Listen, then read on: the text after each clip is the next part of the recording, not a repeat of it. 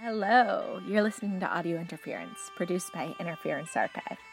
Interference Archive is a social space, exhibition venue, and OpenStax archive of social movement material. Our work is rooted in the belief that our shared history should be held in common and accessible to all.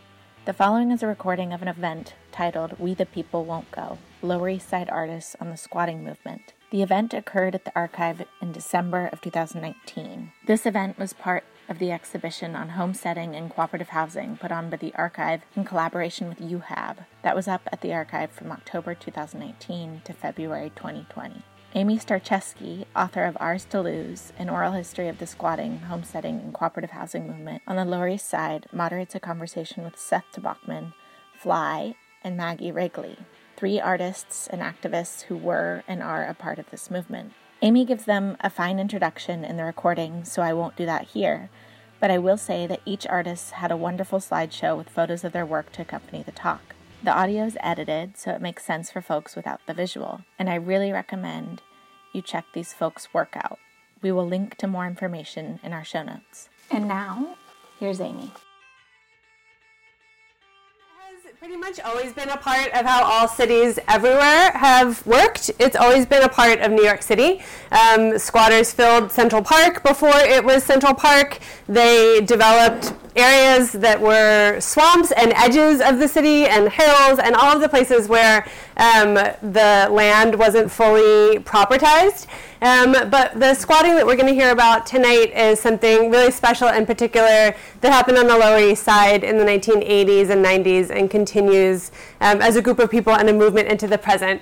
So as many of you might know, in the 1970s and 80s, racist public policies like redlining, spatial deconcentration, and changes in the economy led to capital fleeing out of New York City's neighborhoods, especially neighborhoods that were predominantly black and brown. White people also fled those neighborhoods, so there was an explosion of abandoned buildings, which then quickly became city-owned when the landlords didn't pay taxes on them. And so squatting grew up around this in a number of different ways. It first kind of started on the Upper West Side in an area that was slated for urban renewal, where the people had been moved out of a bunch of buildings, had been promised that they would get housing there, but didn't believe those promises, very rightly, and so started occupying those buildings. And so that was a campaign that was affiliated with the Young Lords, and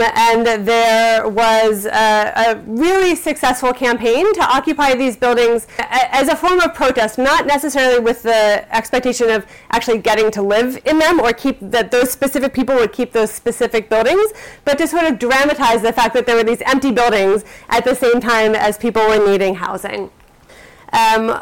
And then this spread into a really grassroots movement where people all over the city started taking over vacant city-owned buildings, sometimes with the intention of fixing them up and living in them, and sometimes as a form of protest.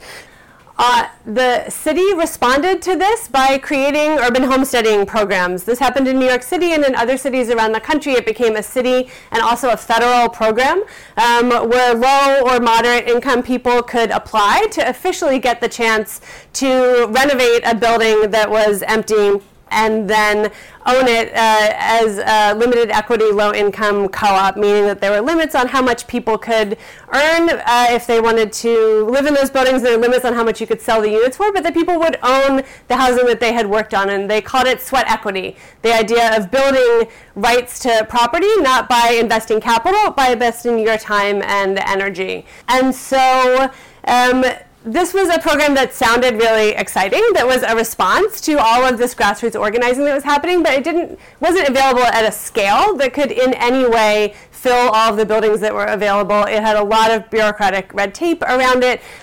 Most prominently in East New York, Acorn, a community organizing group, organized local residents to squat a bunch of city-owned buildings in protest of the fact that this homesteading program wasn't really working. And so this is a campaign that led to the creation of a mutual housing association, that led to the creation of a good amount of affordable housing, but where once again squatting was really being used as a protest tactic, not as a way for people to actually produce their own homes.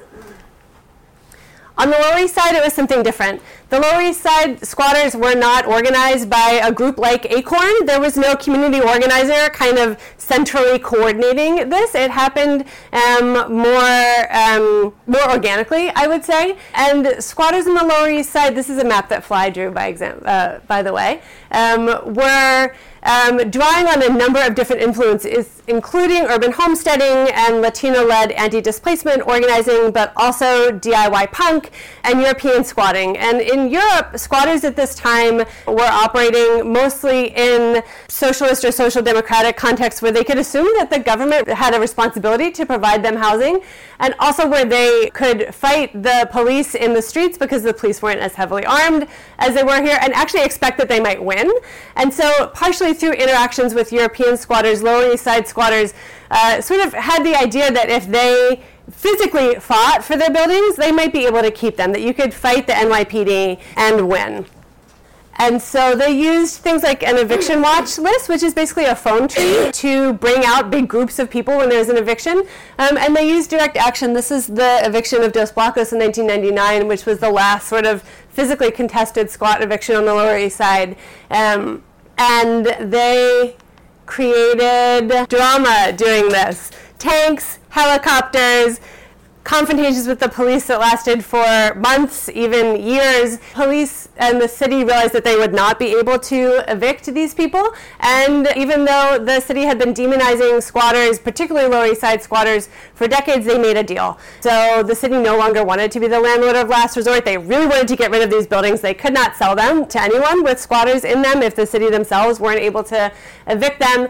So they sold the buildings for $1 each to UHAB, and UHAB took out loans on the squatters' behalf to renovate the buildings, bring them up to code, and turn them into HDFC co-ops. This was a complicated process because not everyone who lived in these buildings wanted to become cooperative homeowners. It wasn't like an Acorn campaign where there were specific goals in mind. People had different needs, different ideas about property. Some people, this was the culmination of everything they'd been working for, and for some people, this was really not something that they wanted, but seemed like the best option. And there were some people who didn't want to do this at all and left and were pushed out. So I think I'm going to leave it there. I think that gives enough context for you all to understand what our speakers are talking about. And I'm going to introduce Seth Taubachman, who's going to be our first speaker. When people ask me what they should read about squatting on the Lower East Side, I always direct them to Seth's work first, partially because it does a really amazing job of being real about the challenges of these experiences, but also being really inspiring. And I think being an excellent example of how critical accounts of social movements can help us to organize better in the future. So reading about the things that squatters faced in Seth's books helps me in any kind of organizing context to be like, oh, this has happened before, right? This is how people dealt with it in the past. And so I find them really useful, not just as documents, but as sort of something to really actively learn from. So Seth is a comic book artist whose work often deals with political issues from a radical and independent point of view.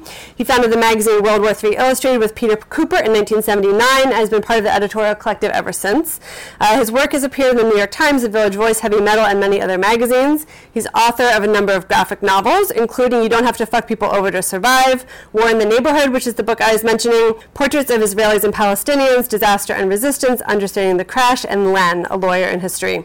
Taubachman's art has been shown at the Museum of Modern Art, the New Museum of Contemporary Art, the Museum of the City of Ravenna, Exit Art, and ABC No Rio. His images have been used, and this is maybe the most powerful way I think that his work circulates, as posters, murals, banners, and tattoos by people's movements from squatters in New York's Lower East Side to the African National Conference in South Africa. So please join me in welcoming Seth Taubachman.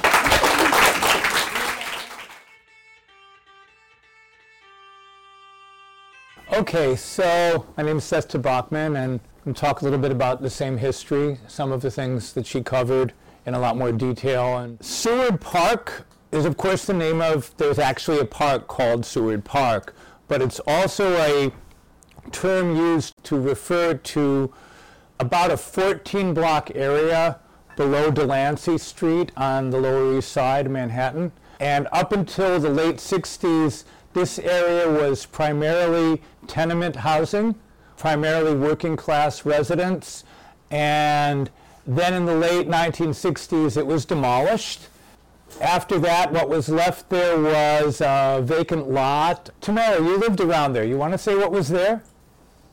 Yeah, I lived on Henry Street, and I would walk up Clinton Street, and there was a big vacant lot, and homeless people would build their own makeshift shelters out of trash and stuff that they found, old mattresses and tarps, and they were very creative about it. It was really kind of wonderful to me to see, but then the police would come and wreck them within a couple of days, and then they would come back and rebuild them again. What was eventually put there were parking lots. It was paved over and made into parking lots. It was kept empty. It was kept empty because Sheldon Silver, who was a state senator, one of the most important figures in the New York Democratic Party, that was his district. His last name was Silver, not Rodriguez.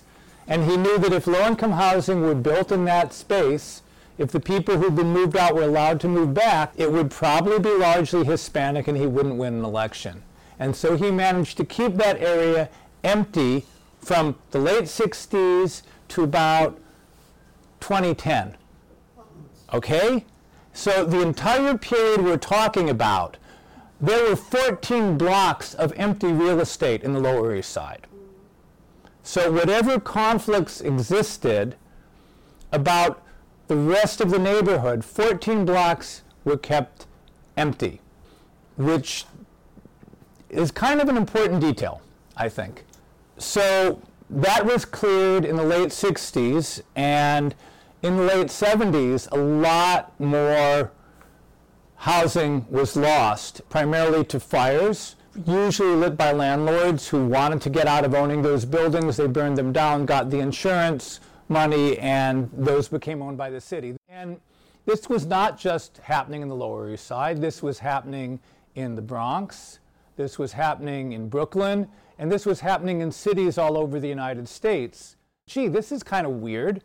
How is it that in the wealthiest country in the world, the most powerful country in the world, the inner cities look like there was just a war fought there? And a young woman named Yolanda Ward was working with an organization called the Grassroots Unity Conference. And what the Grassroots Unity Conference was doing is they were squatting buildings all over the United States, primarily East Coast, Washington, D.C., Chicago. I don't know if they did anything in New York.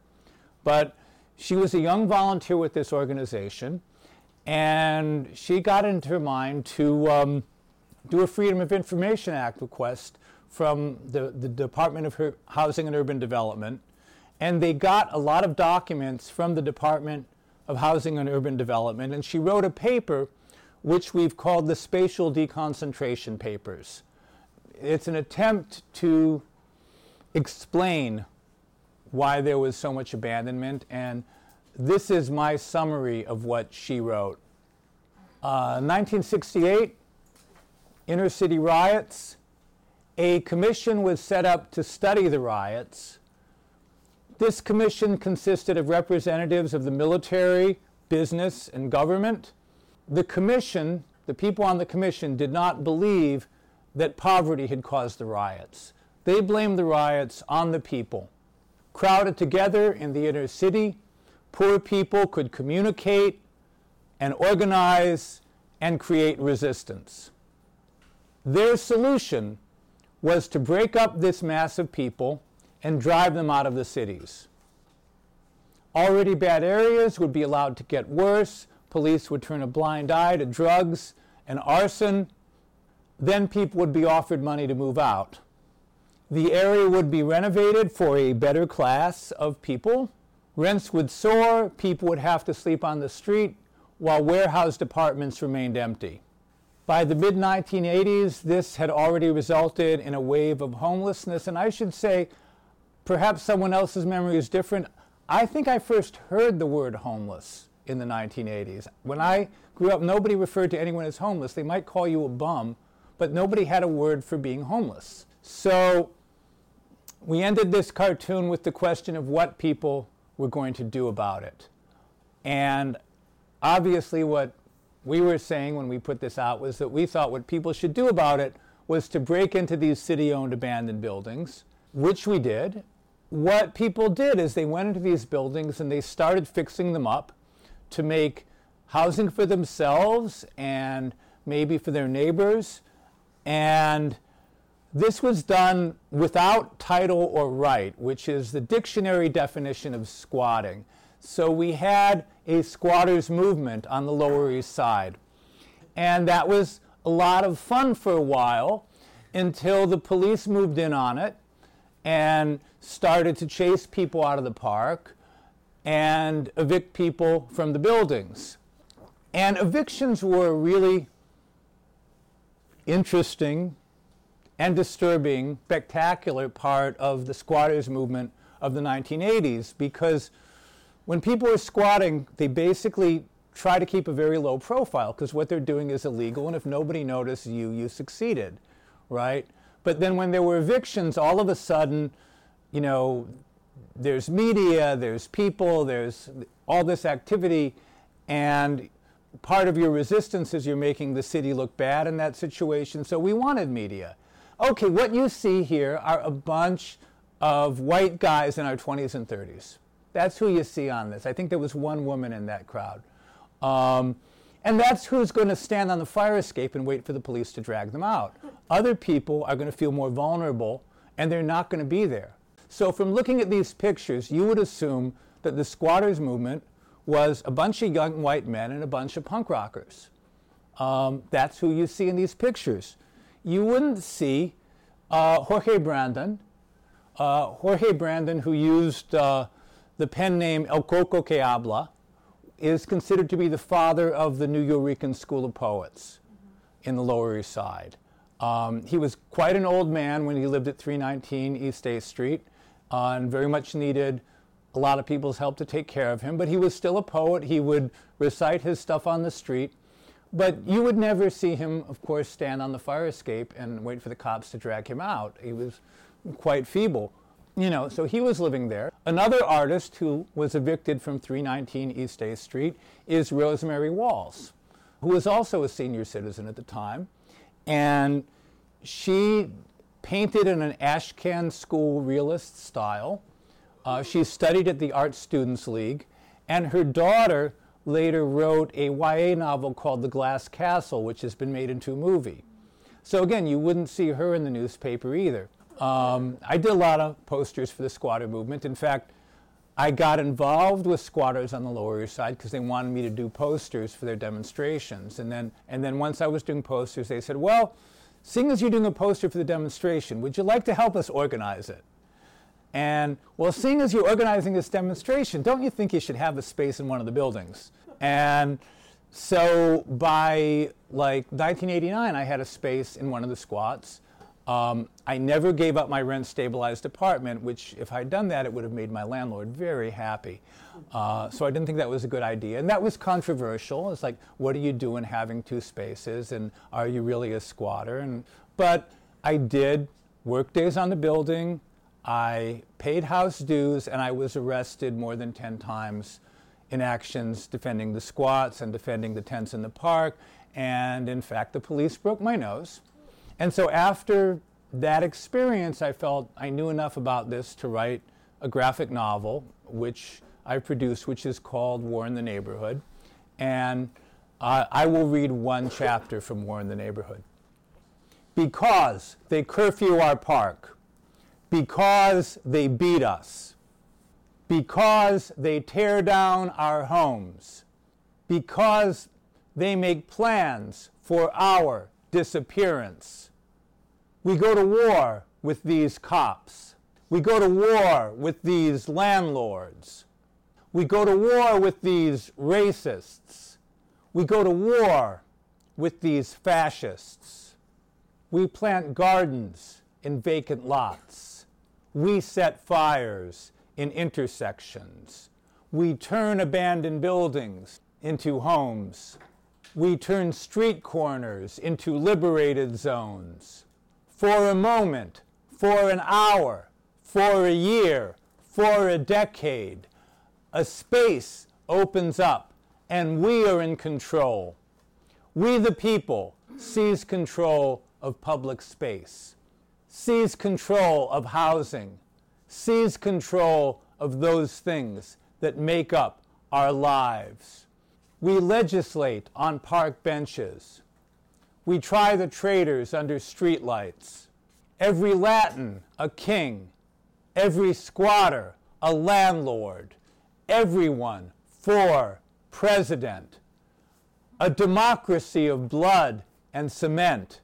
A democracy of stolen scaffolding. A democracy of subterranean tunnels. A democracy swimming naked in the park. A democracy of flying bottles and fires in the night.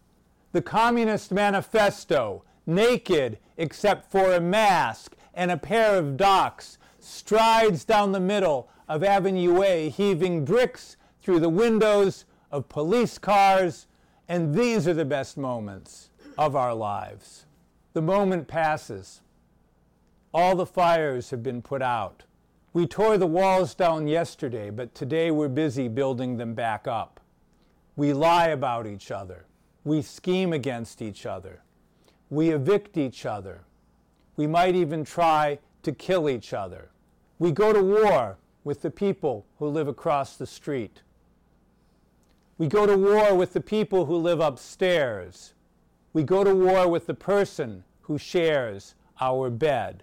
And we come face to face with this cop, which is us, with this landlord, which is us, with this racist, which is us, with this sexist, which is us, with this fascist, which is us. Is it any surprise we become the mirror image of our oppressor? Weren't we educated in their schools? Don't we consume their drugs? Aren't we the target of their advertising campaigns? Haven't some of us also been rehabilitated in their institutions? Aren't we the descendants of slaves and peasants and fugitives? Has any of us ever experienced equality?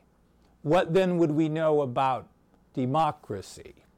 If we can look at an abandoned building and imagine it full of people, if we can look at a vacant lot and imagine a garden, then why can't we look at each other and imagine what we could become with time and work? It is a good thing to take up the struggle against oppression. It is also a good thing to make mistakes in that struggle and grow wise. How else would we come to know ourselves? Thank you.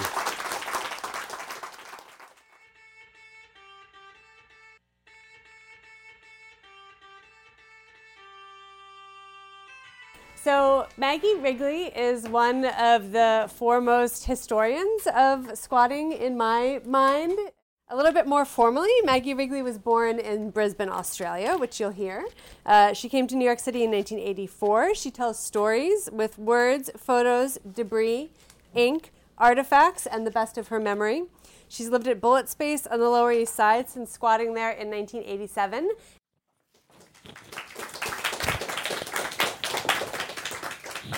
Thank you. Hi, everybody. Maggie Wrigley. I've lived at Bullitt Space since 1987, and I landed on the Lower East Side on 3rd Street. Literally, our car, the axle broke when we pulled up outside Bullitt Space on the day we were moving in, and it was like, you are here. And I just moved where I moved to Bullitt, where it was called the 6 o'clock squat, because I was homeless and broke and had nowhere to go. And I found this zine that we made in 1989. It was our 3rd year of living at Bullitt Space. We were so thrilled that we'd made it 3 years. So we made a zine to celebrate and write a history of the building. And that's actually, I'm flabbergasted to say, 33 years ago. So I wanted to read a few things from this scene, which just kind of says what it was like in our lives and what we were thinking and what we were fighting and why we were doing what we were doing and how we were trying to handle it. Tens of thousands of people are homeless in New York in 1989, and the numbers are growing. 200,000 vacant apartments citywide, many on the Lower East Side. City is a landlord more devoted to destruction than the creation of homes. On January 30, 1986, 292 East 3rd Street was occupied. The start of the squat, known as 6 o'clock and now known as Bullet. 6 people moved into the building with no front door, no power, heat or water, and a roof leak flooding every floor. They moved in to make use of one of the many empty buildings, vacant in the face of the great need for housing and the city's inaction to help the homeless and displaced local people, against struggling just to survive and pay a landlord rent, to make use of wasted, greedy city warehouse space. Fix the roof, put windows in. You know, if a building was boarded up, we needed windows so that it would be considered safely habitable. So, you know, if we had a fire, the firemen would smash all the windows, but all these people would come and work with us and just put windows in by nightfall to make sure that the building couldn't be declared like a hazard, so they couldn't evict us if there was a fire and things got smashed. It was this incredible, like, thought that went around the community and how to help each other and make sure that people were able to stay safe in their homes. You know, we fought them in the courts. We fought them with all kinds of, you know, we'd always win in court because the guy would say, oh, I put notices on their doors. And we didn't have doors. We'd take a picture. We had no doors. They'd throw it out. And then they'd say, oh, I rang everybody's bell and to give them a notice. And we actually had a sign on the front of the building that said, whistle 3 times, no bell, you know. So we took that sign to the court and they threw it out again, you know. So it's like we felt smarter than them. Like, I mean, we were smarter than them most of the time. And when there was a siege at Umbrella House, riot cops, there's barricades, there's mayhem, there's floodlights. And people are going in and out the back of the building to go have a shower and get some food. And then they'd come back and be out on the fire escape. So it was like really just this incredible action. And so I can read a story or two from living at Bullet Space, which is how I do. I collect all this millions of stuff and I write stories. So I guess I'll read you it's winter. I'll read you the winter story. Winter Wonderland, Lower East Side. It was mugging weather, freezing just before dawn, a little misty, and as I walked east through the alphabets, I knew I didn't want to meet anyone else who was out in the street at that time. I'd worked the night before, so I had all my money in my shoes save $5, and I had a key poking out my fist in case I had to fight. Not that I'd have been much of a fighter, considering I'd spent the last few hours dancing, getting high, and drinking gut-rot vodka at Save the Robots. But not even an acid trip could have matched the scene inside my front door. Glinting in the dawn light, the interior of our tenement house had turned into an ice sculpture. Every tread and banister of the staircase, all the walls and floors, every spoke on the wheels of the bicycles in the lobby, frozen. Icicles hung from the ceiling, urban stalactites. It was the most freakish, beautiful, otherworldly thing I'd ever seen. Gorgeous and terrible. Faintly from upstairs, I heard water running. And then my neighbor yelling. A pipe had burst in the night, not such an unlikely occurrence in our unheated squat. But the only people in the building were sleeping at the time, and so the water poured down 3 flights of stairs, who knows for how many hours, freezing over everything as it went, running into ceilings and light sockets and across hallways. The electrics in the building, pretty rough to begin with, shorted out in the flood. So when English Steve ran out of his apartment to investigate the sound of running water, he ran into darkness, slipped on the ice, and slid down a flight of stairs. Neck unbroken, he started hollering to rouse the building, and there we stood, vapor gusting with our breaths as we stared at the ice palace. So, you know, and just to say one of the things I'm really proudest about Bullet Space is that John Farris, the great poet, was able to live with us. He stayed. Even when we got legal, we all paid the necessary, you know, we took on his debts to make sure that he was able to stay. When he died and we put his ashes in the garden, black, what are those things? Hollyhocks grew. We never had black hollyhocks in our garden, ever. And anyway, he was able to live with us, and it was important to our particular family at Bullet Space that, you know, John not be displaced, that we bring him along with us. And so, you know, for this poet that never had two sticks to rub together did some of the greatest work of his life that in those years that he lived with us. And he was able to leave his apartment to his grandson, who's a young jazz musician. And so it's this incredible gift that came out of the rubble and just, you know, and carries forward. So, you know, we did some good work. Thanks.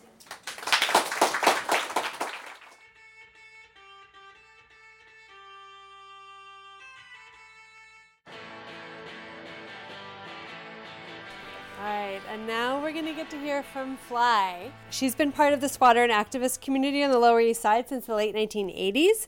She's a visual artist, writer, musician, teacher, and archivist. In 1995, she kicked off her Lower East Side squatter archive called Unreal Estate with a squatter art show at ABC No Rio, celebrating the 15th anniversary of the real estate show, which in 1980 resulted in the founding of ABC No Rio. She credits Seth to Bachman, so we've got some generational influences here. Founder of World War III Illustrated, with giving her the courage to start drawing comics. She has published her comics, illustrations, and writing in her own zines starting in 1985, as well as countless other zines and publications. And her personal zine collection of over 2,000 items was recently acquired by the Minneapolis Institute of Art. She's been teaching comics art, zine making, animation, and activist art at the Lower East Side Girls Club since 2014. And in 2015, she founded the annual Lower East Side Girls Club Comics Fest. She has also been presented with an Acker Award for Excellence within the Avant-Garde for her Peeps project, which we're going to hear a little bit about tonight. So please join me in welcoming Fly.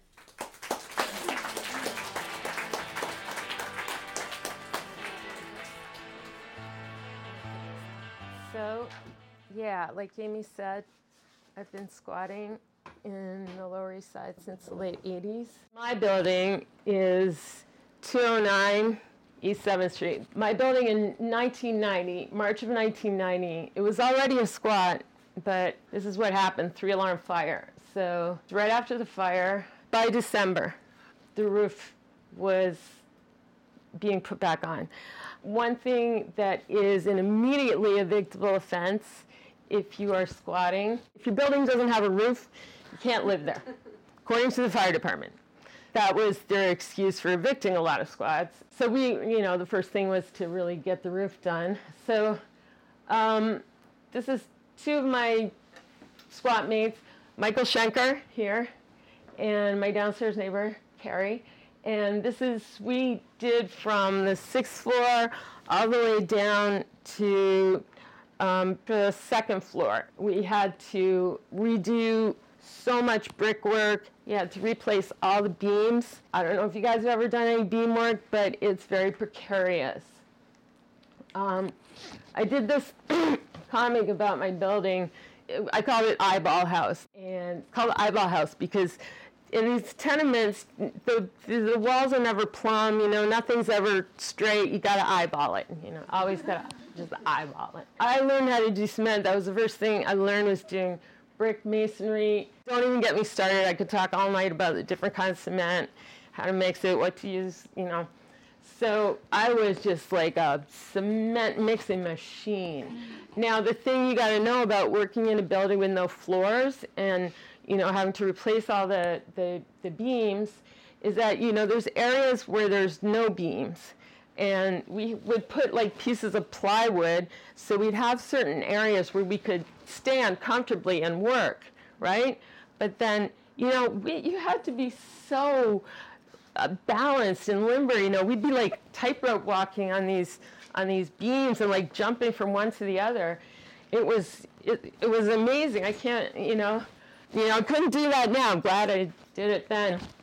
Now, this is a true story of how I woke up one day at about 10 in the morning. I was walking out of the building. There's this scaffold blocking our entrance, and there's these guys building a scaffold in front of our building. I'm like, what the hell is this? And they're looking at me like I'm a ghost. Like, they were like, what? And so it was really kind of scary, because they didn't know there was people living there. We didn't know what the fuck they were doing. They didn't really know what they were doing either. So we're looking at the papers, and the thing was, we had just taken down scaffold that we had up in the front of the building to prevent stuff falling off the building and killing people, right? So, but it had gotten kind of rotten. So we had taken that down as a request from the Block Association.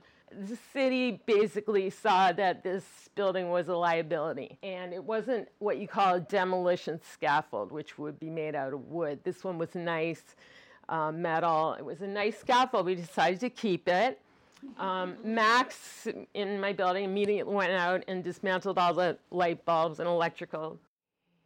It's like going through all the papers, trying to, figure out what the city's thinking, what's their angle, what's their agenda.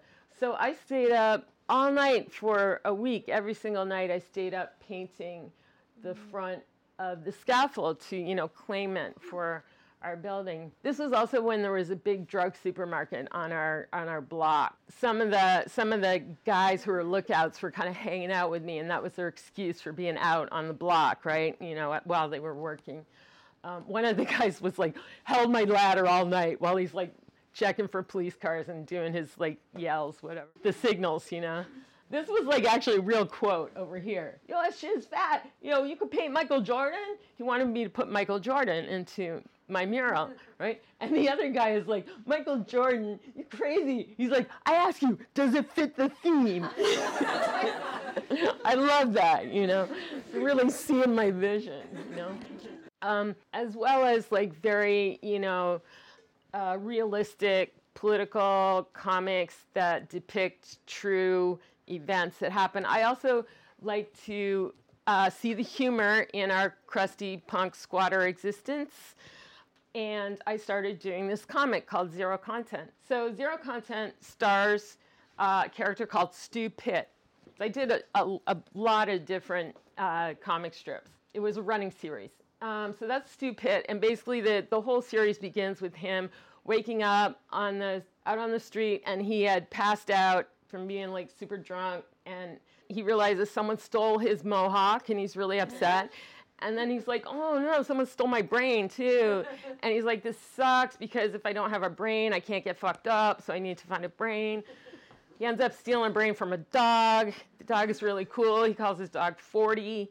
Then they end up getting a brain for 40 from a cop. It's the whole thing. Anyway, so Stu Pitt comes to the Lower East Side, and he gets involved in all this ridiculousness. And he just wants to get fucked up. He wants to bring society to its knees and just like, everything's for the people, and everyone deserves free beer. And he's hanging out with this friend here, Marty Spance, who is like the most political correct punk in the entire world. He doesn't go by DIY as a motto, he goes by DIM, which is do it myself. So anyway, here they are, walking the streets. Stu wants to get fucked up. Marty Spance is taking him to this big eviction that's happening at Esperanza. This is all based on truth. It's ridiculous, but it's all based on truth. So, they were locking the gates. You got to lock in, you got to lock down, or you go out.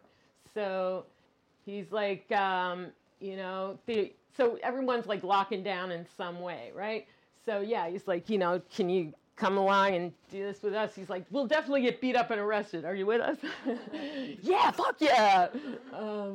So then it's like, oh my God, he sees his crush. So his crush is this girl named Spit, who is like a hardcore squatter girl, right? So she's like, Stu, I'm gonna lock you down. And he's like, yes, please. So they lock down with the U-locks, the bike locks around their necks. And Stu has got the key to the lock around his neck. And she's like, idiot, make it disappear, and he's just like, so smitten he doesn't even know what she's talking about. He's just happy to be locked down with her. And so here comes the claw, here comes the, all the machines, this is going down. So then, they start sawing the U-lock to get it off of Spit. And then, and Stu's, doing his usual ranting. Quit your job and join us, fucking pig. So then they put this like fire blanket this wet fire blanket over her spit so that the sparks don't catch her on fire while they're sawing the U-lock off. And so then they're dealing with this guy, with Stu. So then what happens is, hey, this bozo's got the key around his neck. So meanwhile, during all of this, Jerry the peddler, who many of us know and love. So Jerry, if you don't know him, this is a taste of Jerry. Jerry, like big motorcycle, leather jacket looking guy, he just takes these big chains and he just wraps them all around himself. And like, he had no lock. He just wrapped himself up in chains, you know, and he just started yelling at the police. He's like, come and get me, pigs, I dare ya. You know, it's like they didn't touch him. They just stayed away from him. It's like to the very end. It was hilarious. Art imitates life. Art imitates life.